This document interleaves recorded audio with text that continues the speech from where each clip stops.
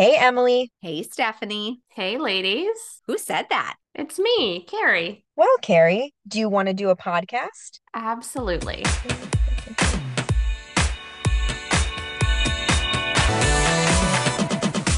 Welcome to Cycle Swaps, the show where we stop the competition and start the collaboration. On this episode, we are speaking with clinical social worker, trauma sensitive yoga facilitator, and host of Your Friend, the Therapist podcast, Carrie Fillion. Carrie, we're so excited to speak with you. This is very exciting because you're basically brand new in the podcasting space. Yes, I definitely am. And it's so fun to have someone seek me out and kind of know me first as a podcaster rather than a therapist, because that's very much like the hat I wear in most every other setting. So it's fun to talk about the podcast a little bit. Yeah, of course. I can't wait to hear about your journey so far, what you've learned, all of that good stuff. I mean, it's probably, I remember when we first started and how we felt and the things that I think we wish we would have known and all of that stuff. So I can't wait to get it from your perspective. It's very exciting. I don't know if we've ever had like a real new podcaster on the show yet. How long have you all been podcasting? If I can like switch the. Yeah, of course. We will be celebrating our 3 years in January. Wow, then yeah, I'm definitely a baby compared to that. It's like 6 months or something, right? It's very new. Oh, not even. Yeah, just a couple months. It's amazing. I'm so excited. How long was your lead up to getting everything put together? So did you give yourself a timeline when you were initially coming up with the idea for the podcast? The idea for this podcast was very spontaneous on a whim. And the answer to that question about how long it took me was probably like a couple days. It was just very much like not a fully thought out idea that I just sort of ran with. I was a guest on someone else's podcast and was like, wow, I love this. I'm going to start my own. By the end of the day, I had like my branding and my idea. And it was like, I just sort of went for when I have an idea in my head, I just kind of like go full steam until I decide I'm done. So that is how the podcast started as well. I absolutely love that. And it sounds very similar to the way that Stephanie and my brain works, where we're just like, a new show, let's add it. We don't have enough yet. Let's do more. Yeah. Yeah. I'm so excited for you to be on this journey. It's a really cool one. We ourselves have had many guests actually start podcasts after being on ours, which is awesome because I'm so glad that people are finding something that they like and feel comfortable in the space and want to create space for themselves. I think that's really important. And we need more women to do this. It's pretty amazing. Yeah, no, it's awesome. There's a lot. I've been listening to podcasts for a long time and feel really inspired by them. So I'm happy to be on kind of this side of things.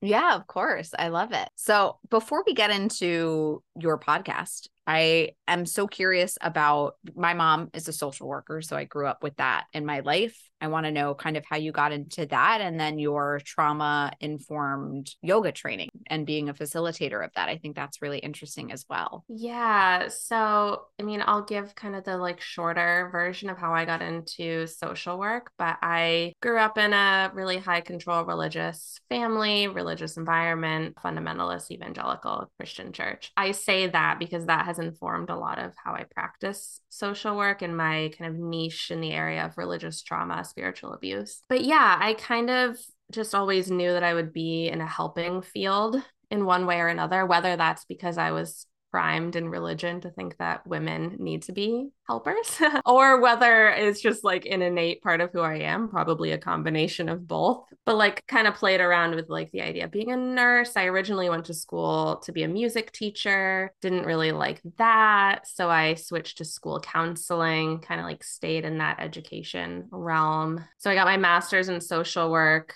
essentially in order to do what in Massachusetts we call school adjustment counseling, or school social worker, school counseling position, school therapist, and got like pretty burnt out between working in public education and also working in community mental health. So doing in-home therapy. And yeah, I think it's just been a long and winding road of figuring out what exactly I want to do when I grow up, I guess. I think I'm still figuring that out, right? That's a totally fair statement. But no, I've found myself now in private practice, which I really love. I think it took me a long time of working for somebody else to realize that that was not working for me. So, I mean, that's like a super shortened version of how I got into the field I'm in now. And then intertwined with that, to answer your question around the trauma sensitive yoga piece, a big part of my religious upbringing and experience with like complex trauma as a child and adolescent was a real disconnection from my body. And yoga was sort of the path back home, I guess, to finding my body, to connecting with my body. So I've been practicing yoga for off and on since I was probably like 16 or 17, a lot more seriously in the last like 10 years. When the pandemic happened, I kind of on a whim decided to get a teacher certification in yoga. So I thought that was just going to be like for fun, but I ended up teaching at a local studio when things started to open back up, and really liked the balance that teaching yoga offered me within my full-time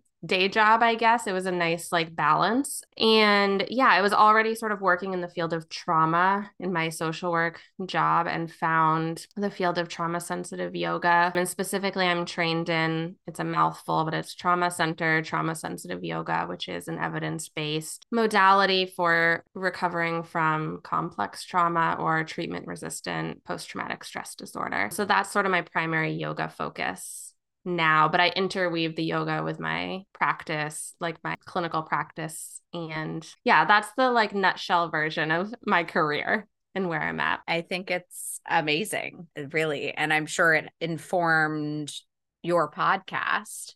So what made you start? I mean, you started on a whim, but like what made you want to start? What made you come up with that name? All of that good stuff. Part of my own like coming into my adulthood, recovering from religious trauma, is realizing that I am not the shy person that I thought I was, and that I actually really enjoy talking with people. I mean, as a therapist, like, you know, that is kind of a prerequisite, but I think I realized I enjoy it a lot more than I thought I did. And being a therapist is one very specific way of interacting with people. And I think what podcasting has offered me, or what I was looking for, was being able to have different types of conversations, and not necessarily needing to be in the role of I am your therapist, but I still am always wearing that hat. And the name sort of comes from that idea of, like, obviously I am a therapist in every setting, even though I'm not going to like fill the role of therapist, but it kind of comes from the idea of like going to a party as a therapist. And when people hear that you're a therapist, they start approaching you in a different way, or bringing you things that like maybe they wouldn't talk about with somebody else. So that's kind of where the idea came from, is like, I'm showing up as your friend, but I am also a therapist. So let's have some conversations that kind of are not therapeutic necessarily, but still bring in my therapy lens. So yeah, the name also sort of just came to me on a whim, and I like did a quick search on like Spotify and Apple Podcasts to see if it existed. And I was like, no, it doesn't exist. So I'm going to claim this one as my own. Yeah. And here we are 11 episodes later. So cool. I love it. I love that you're on like right at the beginning of your journey, because I feel like we should talk to you in a year and just like see how far it's come. I'm sure that would be very interesting.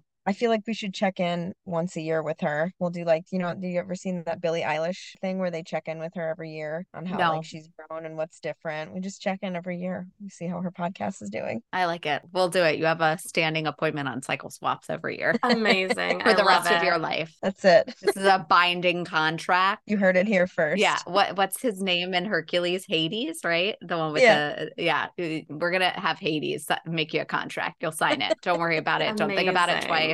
We got you. It will burn. It's just theatrics. He likes theatrics. So in this new kind of realm that you're in with the podcast, and kind of merging your clinical world with this more non-clinical world and having conversations through that lens, what is the goal of your podcast, and what can listeners expect to gain from it when they listen? The kind of overarching goal is to destigmatize mental health through just really intimate and honest conversations, not dissimilar to this podcast, but really focusing on the topic of wellness. And I think coming from my experience as a yoga teacher and as a therapist, so like having 2 feet in the wellness industry, I have been pretty like disillusioned by the way that the term wellness has been sort of like monetized and the way capitalism has gotten in there. And I'm trying to like really strip it back to like, what does wellness actually mean? What does it mean to take care of ourselves? And what I've been really surprised by is how every single person I interview answers that in a totally different way. And no one is talking about the, $80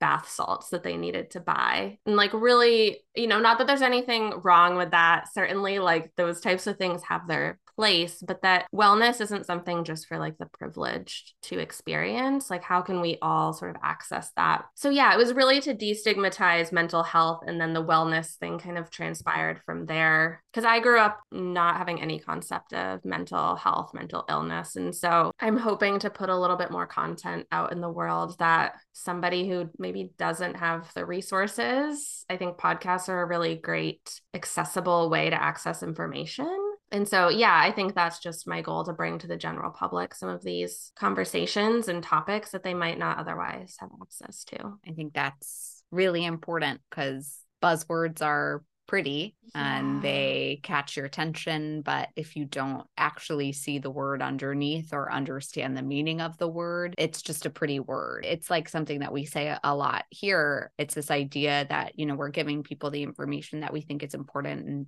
that they can, live their life to the best of their ability. But if you're unwilling to do the work, then the words we say are just going to go right over your head. You need to be able to put in the work to understand that there's so much more below the surface, and those buzzwords, those words that make you click, they're just fancy. They're just pretty colors. Right. Yeah. And I think the desire to do the podcast sort of also was birthed out of this like dissatisfaction with the way social media was operating in my life. And for a similar reason as to what you just said, Emily, that social media is great in a very like specific way, but it doesn't have the depth that like conversation and community and relationships offer. So I've found doing the podcast to be a lot more like fulfilling than creating content for social media. That's one of our biggest battles. I think that it took us a long time, and I think we're probably in the best place that we've been in with it now. And I'll give a huge shout out to Jess Bergio. When we had her on Cycle Swap, she kind of changed the way that I thought about our relationship to social media, especially mine. Stephanie has a much healthier relationship with it. Well, and I also worked heavily in it, and like kind of to add in on the buzzword thing, I think the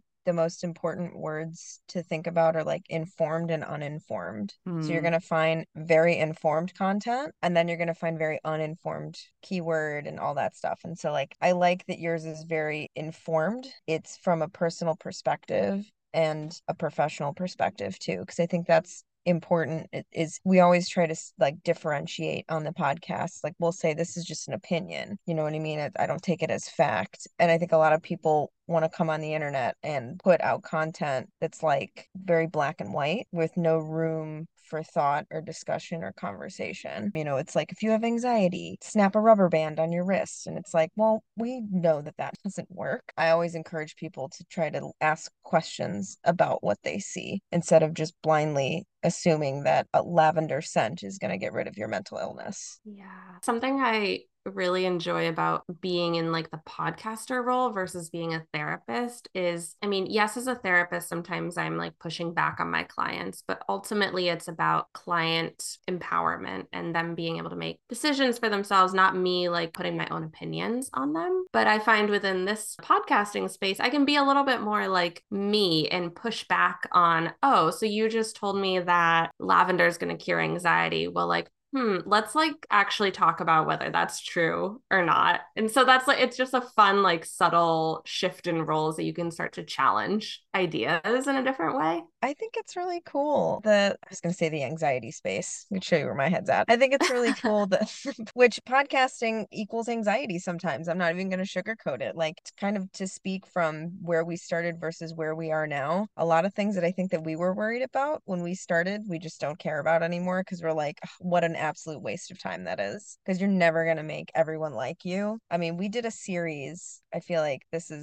I'd be curious to know if you've ever done something like this, but we did for Women's History Month, we did a real I believe it was every day Yeah, or a every reel other day, a something like reel that. a Every day. day of a different woman. Man, some of the people that we picked, you would have thought that we shot these people's puppies. I was like, okay, two hands in the air, like we're just trying to educate, like, and they're like, I can't believe you pick her. She's such a racist. And I'm like, okay, well, then let's talk about why that wasn't good. And like, but what were some of the things that she did that was? And then we talked about women of color. We talked about like the spectrum of it, but it really brought in that diversity. Have you found that so far in anything that you've done? Like, have you dipped your toes into the potentially upsetting people water? Yeah, I think talking about religious trauma, which is not the specific focus of my podcast, but just the nature of my lived experience and a lot of my colleagues' lived experiences, bringing the words up brings controversy. Crazy, right? I don't think that I'm really like my reach isn't large enough to be kind of battling my DMs all day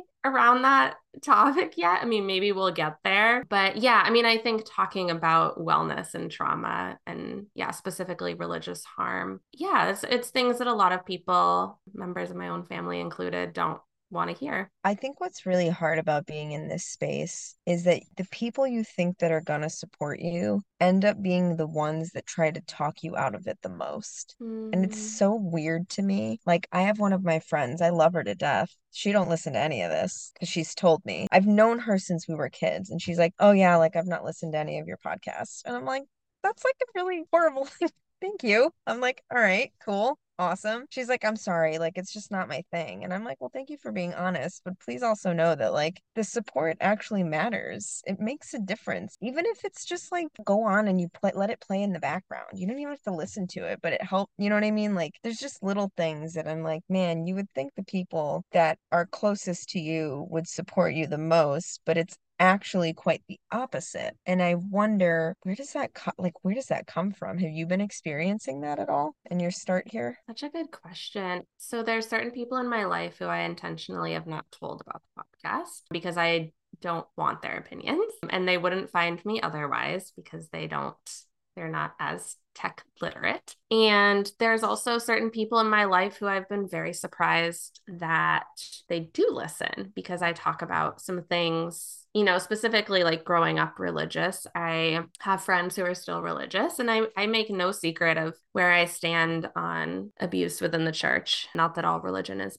bad. I just want to say that, but harm is bad. And so I've been actually surprised by some people who do listen. And like these are parts of my life that I share in this public way, but don't always share in some of my relationships. And so they're learning about me. That's been really interesting. I thankfully haven't gotten a lot of pushback yet. And I've told myself from the beginning that when this project no longer feels fun and enjoyable for me, like that's when it's time to call it, because I don't know if this will ever be a money-making project. Right now, it's just really enjoyable for me to do. So I'm trying to be really mindful about, I guess, how much I tolerate in terms of the hard stuff, because I don't need to welcome more of that. And that's not to say that I push back and like don't want hard conversations. I definitely do when they feel useful. But so far, I'm really lucky that it's been mostly warm and my 20 followers really enjoy the show. Hey, listen, we're 3 years into it almost, and we still basically make no money from it. It's because we enjoy doing it that we're still here, and our listenership is not where we would want it to be, but it's a small but mighty group of people that have trusted us into their lives and played us on their way to work or on their way back or when they're cooking or picking up the kids. And that's really all you can ask for at the end of the day. I remember when we started, we were like, just one person. We just want one person to listen, and we did it. So that makes it infinitely easier. But I love the way that you're looking at it as well. It's a very healthy mindset, and I'm so happy for you about that, because when we first started, the support thing really kicked me, I will say, in the butt. It was a hard thing to swallow because I just didn't fathom this idea that I have been so supportive of others, and why would you not therefore be supportive of me? I wasn't raised that way. So like, I just didn't understand how that wasn't being given back. It's something that I don't really care about anymore, I've worked on it. It's huge. And if you ever need someone to just talk to, we both have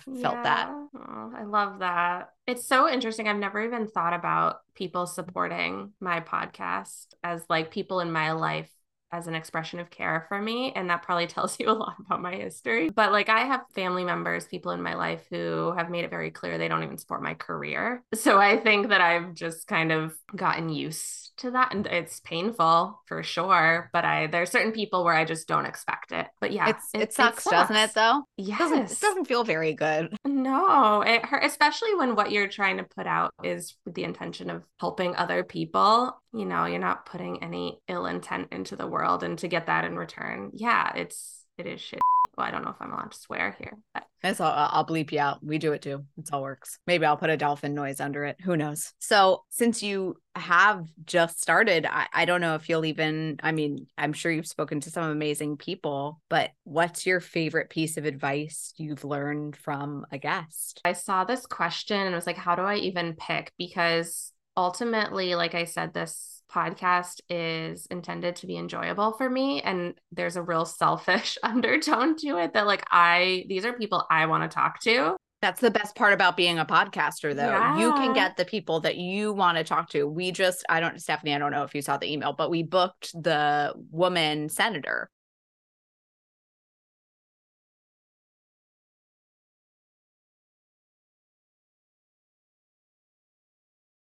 Oh my gosh.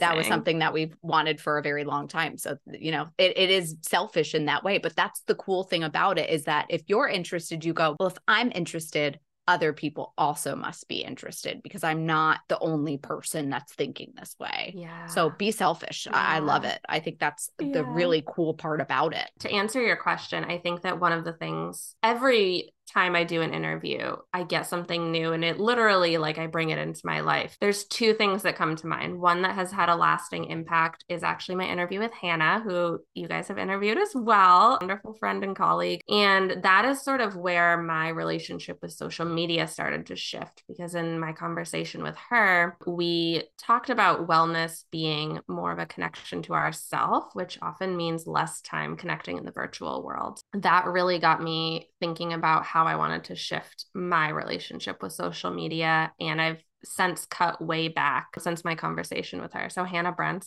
give you credit for that. The other thing that's coming to mind right now, and again, there's something every single week that is so interesting to me, but the other one that I've been sitting with a lot is I had a conversation with a colleague. Her name's Liza, and we spent the whole conversation talking about what it means to be a highly sensitive person. And I think I always sort of like looked down on that term. And then through the conversation, I was like, oh, wait, that's me. And that has been just really interesting to sit with. And, you know, I can really nerd out about the nervous system and trauma and all of that, and how being a highly sensitive person can make you more susceptible to the impact of trauma. And that has just been really fascinating. And it's something I've brought into my work with clients too, which is another thing I really enjoy about this podcast, is I think it makes me a better therapist. And at the end of the day, that is really one of the most important things to me. So yeah, understanding what being highly sensitive is, I think, is something I've ignored my whole life. And now I'm starting to like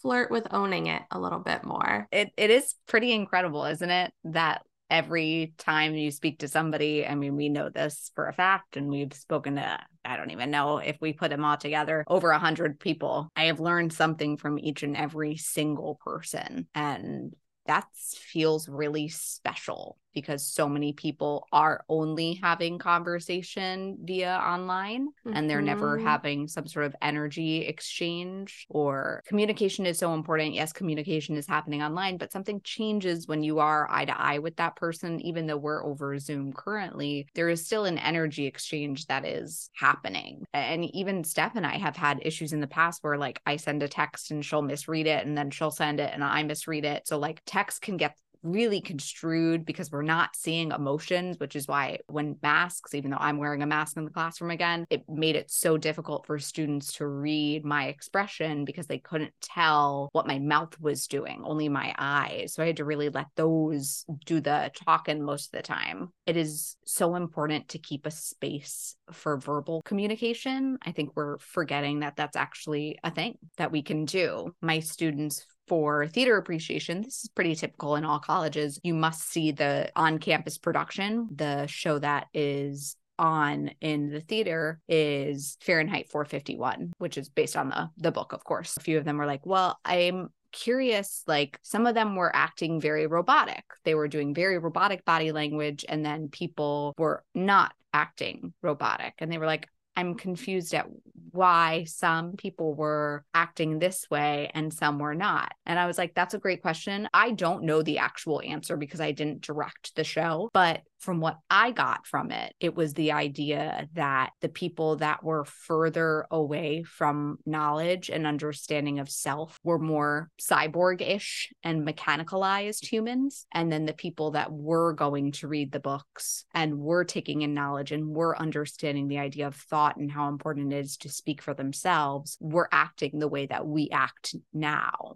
And the world that we know. I think it was a very interesting look at just that idea. And I was like, I hope everyone really paid attention because that's such a big theme. Please understand and know as we get closer to technology, we're also getting further away from ourselves. I don't know how I started that, but that's where I got in that entire thing. Well, maybe I can tie a ribbon on it in like coming back to my Please tie a ribbon on it. What that made me think of, and this is sort of my like trauma therapist hat, is there's a lot of research coming out and a lot of programs being built around the power of theater and acting in healing trauma because you learn to embody your emotions and your physical being. Something that I pride myself on as a teacher. I want to get to know my students as well as possible. They're not just students in my classroom, they're individuals. And I think it's important to treat them as such. And so whenever I have psychologists or therapists, people that are looking to go, I'm like, theater and psychology, a match made in heaven, because both are just trying to understand human behavior. So if you have that background, you're going to be a much better actor. I would say actors are students of the world. It is so important and integral that we as actors consume as much as possible so that we learn and expand our worldview. That way, when we step into somebody else's position, we can do it truthfully with an understanding. Yeah, there is such overlap. Yeah, it's crazy. Theater is a beautiful place, and I'm always so happy to teach my students that. If I may chime in, because yes, please. I'm listening, I'm taking notes. If you see me looking off, it's most of the time I'm looking things up, I'm typing, I'm writing. I'm like, I feel very inspired by this conversation because I come from a little bit of religious trauma myself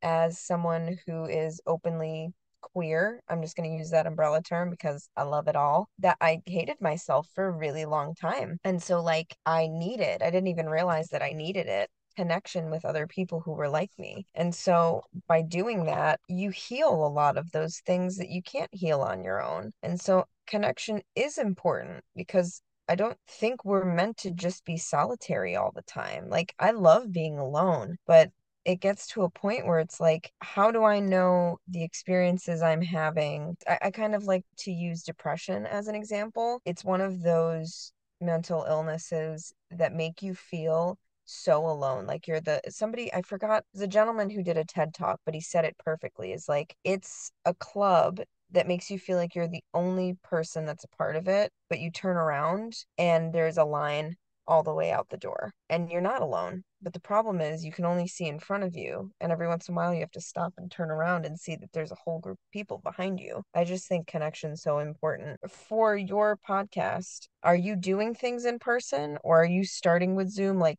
where do you hope to see your podcast grow into? Yeah, so the podcast is, I don't use Zoom, but we don't have to get into like the nitty-gritty of like the podcast. I don't know that I ever need that to be in person, but I did think long and hard about my practice, my like therapy practice, and whether I would switch to fully remote because that is like becoming really common. And I've decided to stay in person and actually really prioritize people who will come in person. I mean, I live in not a remote area, but like not a super well populated area, like not a major city. So that's I guess, a risk in some ways. That will it be worth the rent that I pay, for my office to have people in person? And ultimately, I've decided that yes, that physical connection is worth driving and rent and whatever like that is. There's a reason that there's power in being in presence. I also have a therapy dog who comes to the office with me. So of course, like you only get the benefit of her if you're in person, right? Because if we're home, she's just like, I want nothing to do with you. I want to go sleep on the bed. But I do keep a portrait of her behind me.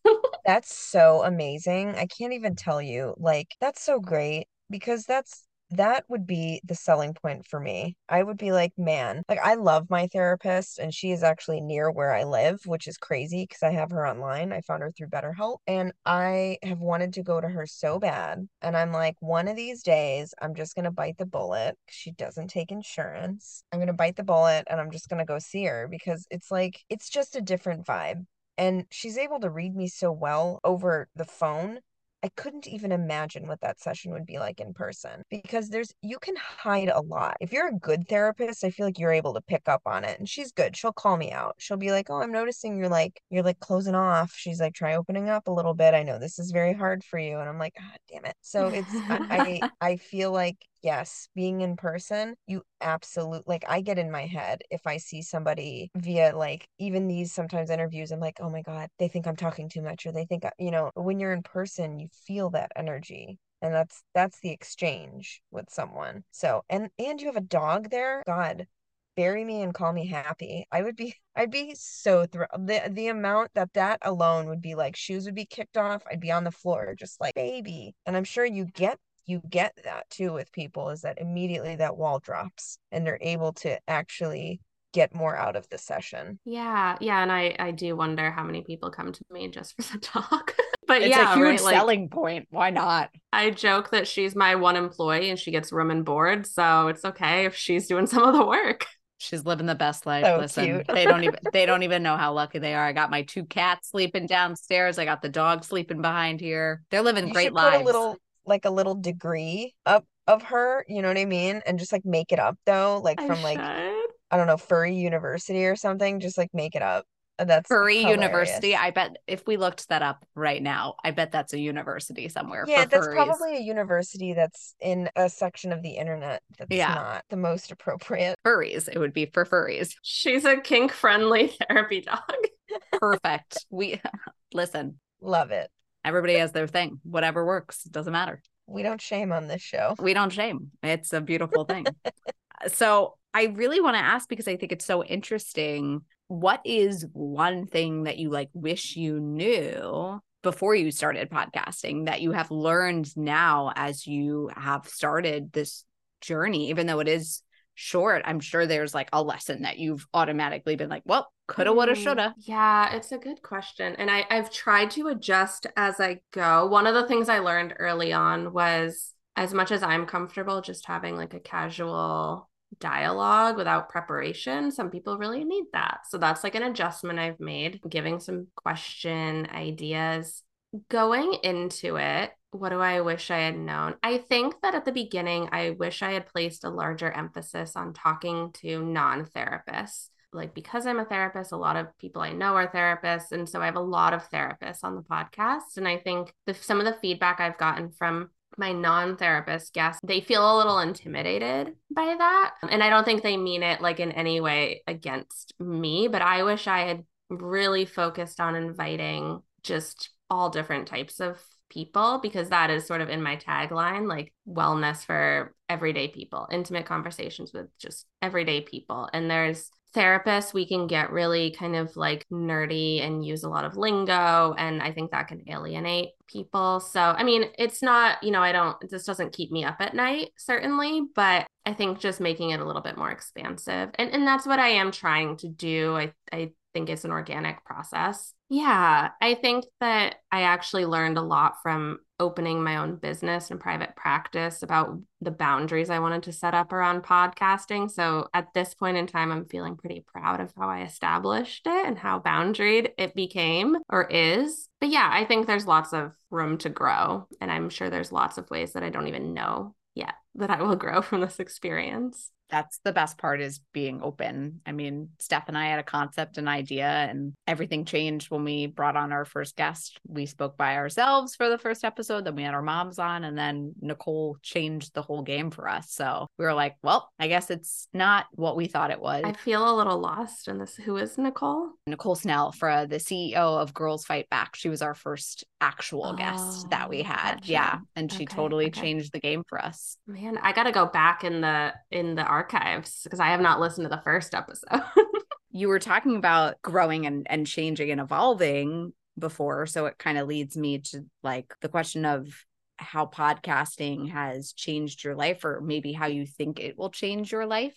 And then we'll come back in the year, like we said, and we'll see if it actually did it in that way. Yeah, I think it has definitely changed me, or it's perhaps maybe a better way to put it is a more public expression of how I've changed. It has allowed me to own this like more extroverted part of me. And yeah, I think has really allowed me to own the fact that I love talking to people. Anxiety, to, clap back to that, certainly a huge struggle for me throughout my life and continues to be. But I think that right now I'm able to sort of like overcome that and really enjoy this. I mean, shout out to like psychiatric medications for making that possible, therapy. And I think that this is sort of like an expression of how far I've come, and that I'm open to like having these conversations with people I don't know, not just open, but like seek it out, enjoy it, like really get a lot of life from it. About a year ago, I started traveling by myself, which feels like a similar kind of, probably more intense than podcasting, but a similar, like, I'm just going to jump in and like, we're going to be fine. And it's sort of like a trusting the process and trusting that whatever happens, I will make it through. Yes, I will figure out how to edit audio, right? I will figure out how to market or how to upload, like all these skills that like, yeah, I don't know, but I'm sure I can figure it out. Yeah, like a lot of self-trust has been gained in this process for sure. I'm so happy for you. That's amazing. It really is. Well, this conversation has been nothing but lovely. I'm not shocked that you know Hannah, because she's lovely as well. And we really enjoyed getting to speak to her. She is certainly one of the best. We had such a good conversation with her. And I'm jealous that you're in Boston and probably have some really beautiful autumn weather. Yeah. It's beautiful right now. I'm sure it is. Way to really stick it in me. Well, I need to know what women empowerment means to you. Yeah, I mean, we could spend a whole other hour talking about this. I think I'm going to keep it very concrete. And given the name of the show, I know that you're not just about the menstrual cycle. Like, I followed the whole saga on Instagram about how that is not just what you are. But for me personally, I think educating myself about my body, specifically the menstrual cycle, and destigmatizing that has been a huge source of empowerment. And I think this is for anyone who like has a menstrual cycle, right? Women, whatever, non-binary, trans, that this is not a bad thing about us. It's not a curse. There's actually like some amazing gifts. And I get real nerdy and spiritual about cycle syncing and like connecting with like the lunar energy, and like I can like get a little woo-woo in there, but I think really it's coming back to how amazing our bodies are. Yeah, I just continue to be fascinated by the female body specifically. Again, Stephanie, like kind of owning a queer identity, right? How amazing just bodies are, right? But I think we all kind of are primed to think male bodies are great, but like let's look at just the power of femininity, female bodies. I always like to think if a man had a period, like if my husband had a period, my God. I mean, he's already a bad patient. I couldn't even imagine him once a month bleeding and me having to deal with it. I would hear no end. There would be so much crying. It would be a lot of work.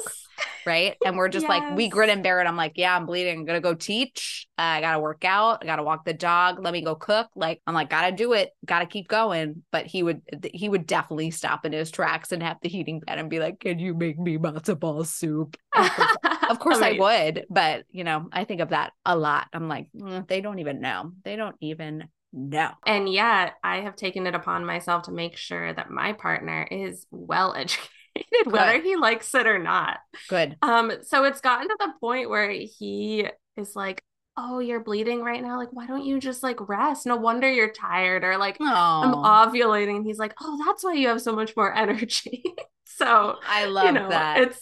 Yes, it is possible. Yeah, that's important. I know that they had those machines. I forget what show that was, but they had the gentleman put on a machine on their stomach that had them like it pulsated like cramps do. Yeah. Which their reaction to it was so huge. Like, and it's just they were like, this is like a normal cramp for a woman, and the men could not handle it. And I was like, interesting. Isn't that interesting? But yeah, it's huge getting to know your body and feeling confident and secure and understanding it and what's going on inside of it. I mean, we've just scratched the surface, and I can't wait to continue diving deeper into figuring everything out. I mean, we just had a PCOS expert on, and my God, I learned so much. I was like, wow, this is crazy. So yeah, I just got to feel lucky for being able to identify things within myself. So that's huge. I totally agree. All right. My last question for you, which is curious because you're a therapist, but I'm going to ask you, what advice would you give your 15-year-old self? Yeah, that's another question that I saw and was like, where do I even start with this? And I think I have a whole article on my blog about how the younger version of myself would look at me and not be proud and would be quite ashamed. And that has a lot to do with religion and all of that stuff. The advice that I would give her if she was willing to listen to me is probably like, the world is so much bigger than you realize right now. And I was very much taught the world is a scary, dangerous place outside of like a Christian bubble. And I think I might just gently nudge her in the direction of like, the world outside of Christianity is not as dangerous. And actually, there's a lot of really cool things you're going to discover once you break free. I love that. Thank you so much. Beautiful. Yeah. You are welcome.